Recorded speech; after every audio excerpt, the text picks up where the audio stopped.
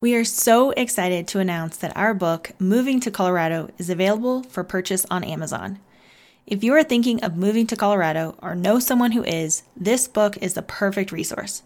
You will find answers to questions like what are the best neighborhoods, what are the best jobs available, and what is the average cost of living. Moving to Colorado should be fun and exciting, not stressful and full of unknowns.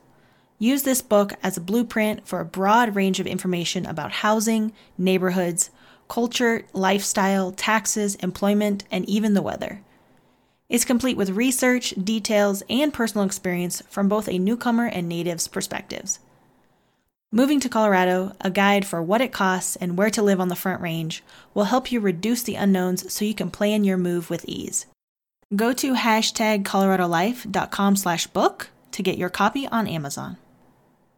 Did you know that Silverton, Colorado is considered a National Historic Landmark? It is part of the San Juan Skyway, which forms a 233-mile loop in the southwest part of the state. It connects the city of Silverton to Ouray via the $1 Million Highway, which means you get $1 million every time you drive on it.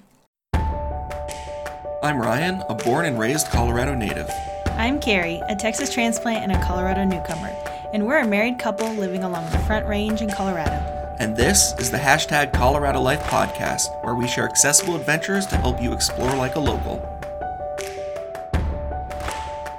Today we're sharing what we consider the best mountain towns to visit in Colorado any time of year. We are focusing on these mountain towns because they offer more than just skiing and snowboarding. You will definitely find something unique to explore and fun to do no matter what time of year. But if you are planning a skiing trip, be sure to check out our episode all about the best ski towns in Colorado. So let's dive into our list of the top 7 mountain towns in Colorado, including ones we visited and ones that are on our bucket list. So in no particular order, first up is Frisco, and if you're coming from Denver, you'll pass right through the town of Frisco, and it's a small mountain town, and it's a perfect gateway to surrounding ski resorts like Copper Mountain, Breck, Keystone, and Vail. The Outer Range Brewing Company is actually recommended from Matt in our Colorado Craft Beer episode, and he said that was his favorite brewery in the state. Which is located in Frisco. Yes. Last year we went to the Frisco Adventure Park, and it's a great way for families and kids who have never been skiing or they don't really have the capacity to go skiing or the time to get out there kind of on the slopes and go tubing and do other sort of like outdoor snow sort of adventure stuff. It's really fun. We went there with your parents, and it was actually really fun because we didn't have time to be able to go skiing, so we just went tubing. It was great. Yeah, it's a great adventure to do for the day. Yeah. And then we'd definitely recommend eating at the Fifth Avenue Grill. We went there recently, and it was not too expensive, and it was really, really good. And I know you had some curry soup that actually really warmed you up on that cold day. Yeah, definitely check out their curry chicken soup for $8. It really is delicious, and I think it was their special of the day, so you may not see it on their menu all the time, but if it's there, definitely try it. Next up on our list at number 2 is Silverthorne Dillon area. This is an area you'll pass along the way towards other bigger ski resorts like Breck or Vail, and it is similar to Frisco in the sense that it is not a ski town, but it is obviously very well located and is a great place to shop. It actually has a giant outdoor outlet mall, which is really fun to shop at, especially if you're looking for gifts for people or you want to go kind of just walk outside and shop at the same time. It also hosts the annual Ice Castles, which is a really amazing sort of fairy tale ice castles that they put together every year in Dillon. We have an entire blog post that we talk about how to make the most of your ice castles experience, and it's really cool. We've gone both at night and during the day, and it's a really magical experience for anyone of all ages. They have kids and adults stuff to do. Fairy tale, that's a good way to put it. That's what it says on their website. It's a fairy tale wonderland. It kind of is, yeah. So there you go. The Frisco Marina and waterfront on Dillon Reservoir was actually recently renovated and is a great spot to enjoy a picnic or rent a boat in the summertime. But when you go in the winter, you can also still enjoy really beautiful and scenic hikes around the lake, Lake Dillon. Just make sure you bundle up super warm because it can get really chilly with the cold air coming off the lake. And especially the wind. Yes, very windy. Up next is Telluride, Colorado. Actually, Top Chef Colorado, which was filmed, I think, in 2018, their final episode was actually in Telluride. And one of the competitions took place at Alpino Vino, which is North America's highest restaurant at 12,000 feet. So way up there. I bet they have an interesting time cooking versus like at sea level. Yeah, I bet and baking. I bet you the water boils at like 180 degrees. Something really low. You can take the free gondola ride over the San Sofia Ridge and into the mountain village. From the 10,540-foot station at the top, you can hike around near the mountain for free. There's beautiful historic districts and full of shops, restaurants, and historic buildings. Big shocking in a historic district. Check out the Bridal Veil Falls, Colorado's highest free-falling waterfall at 365 feet. Also, in the fall time, there is the Cars and Colors Festival that we have mentioned in our Best Fall Activities episode, which is number 12. At number 4 is Silverton. Not to be confused with Silverthorne, Silverton is located deep in the San Juan Mountains and is a National Historic Landmark. It is one of the more secluded mountain towns that you can visit, and the average snowfall of over 400 inches actually exceeds the amount of daily visitors, so that's a fun fact. It feels lively and busy during the summer and winter, and the downtown is full of shops, boutiques, restaurants, and lots of things to see. It's also hopping on weekends in the winter when Silverton Mountain opens. But during the weekdays in winter, it's also way less crowded, and you can get a lot of great pictures and see a lot of the scenery. And near Silverton is Durango, which is the largest city in the San Juan Skyway. In this Old West mountain mining town, you'll feel like you are stepping back in time. The city has a perfect combination of historical sites and natural attractions. Visit the nearby Mesa Verde National Park. Durango is also situated a short drive from the Four Corners Monument. That's the spot where New Mexico, Arizona, Utah, and Colorado all meet. And you can be in all 4 states at once. One of the most popular attractions is the Durango and Silverton Narrow Gauge Railroad, which we have mentioned a few times before. The train departs daily from Durango and takes a little more than 2 hours to stop in Silverton before returning back to Durango.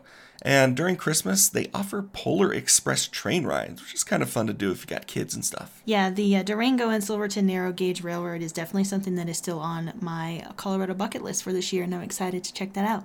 And up next is Woodland Park, which is just a quick 30-minute drive from downtown Colorado Springs. And I would say kind of like due to the population growth of Colorado and Colorado Springs itself, Woodland Park kind of feels like an extension or a suburb of Colorado Springs.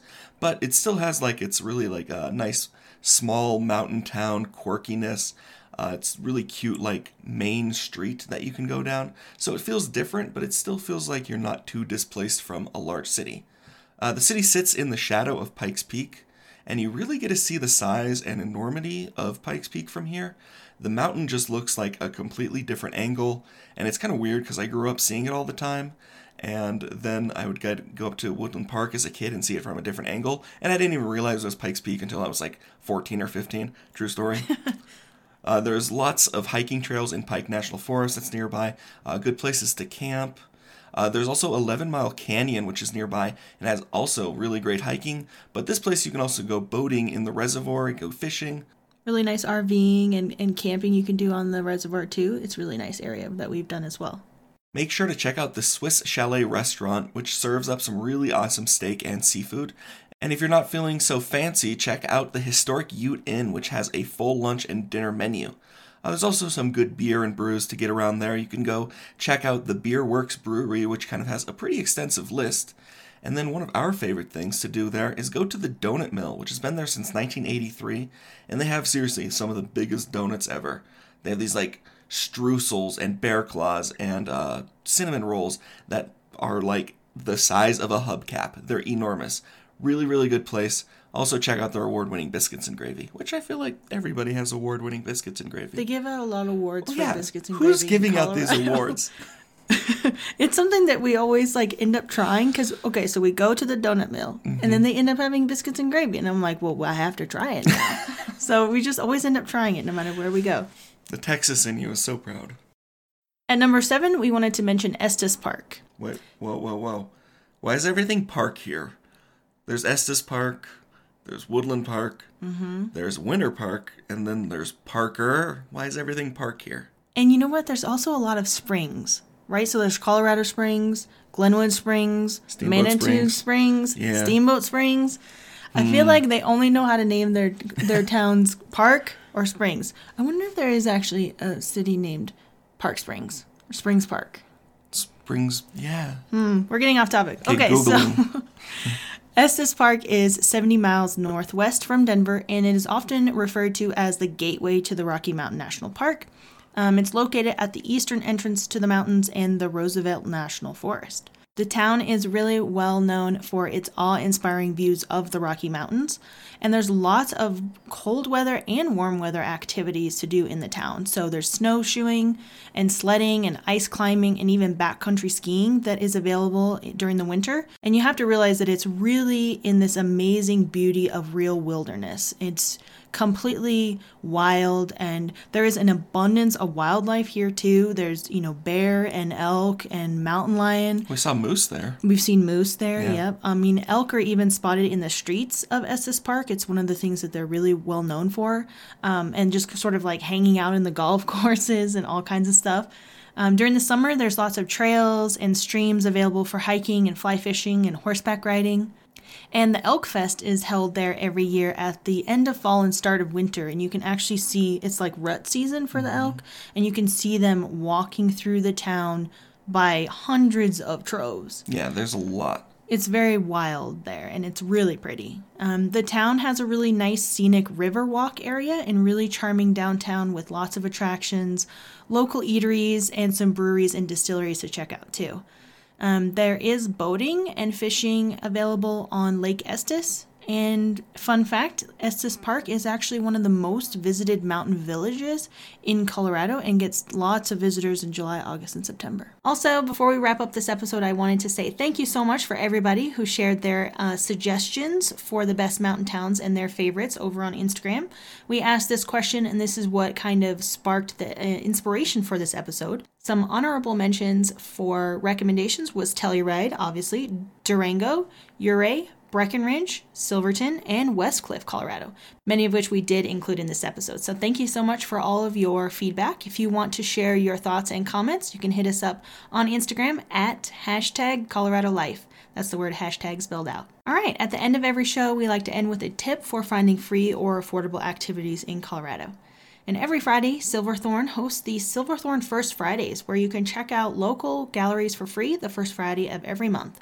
They showcase everything from arts and food to music and fun, and it's great for all ages. Each of these First Fridays has a main focus, for example, like a sledding competition or burning a snowman to signify the coming of spring. All right, that pretty much sums up this episode. Thanks so much for listening. We really appreciate it. To learn more about this episode and the resources we shared, visit our website, #ColoradoLife.com. And if you enjoyed the show, please leave us a review. It helps us get discovered by new listeners, and we love to hear what episodes you enjoy. Thanks again for listening. Until next time, get out there and explore our beautiful state.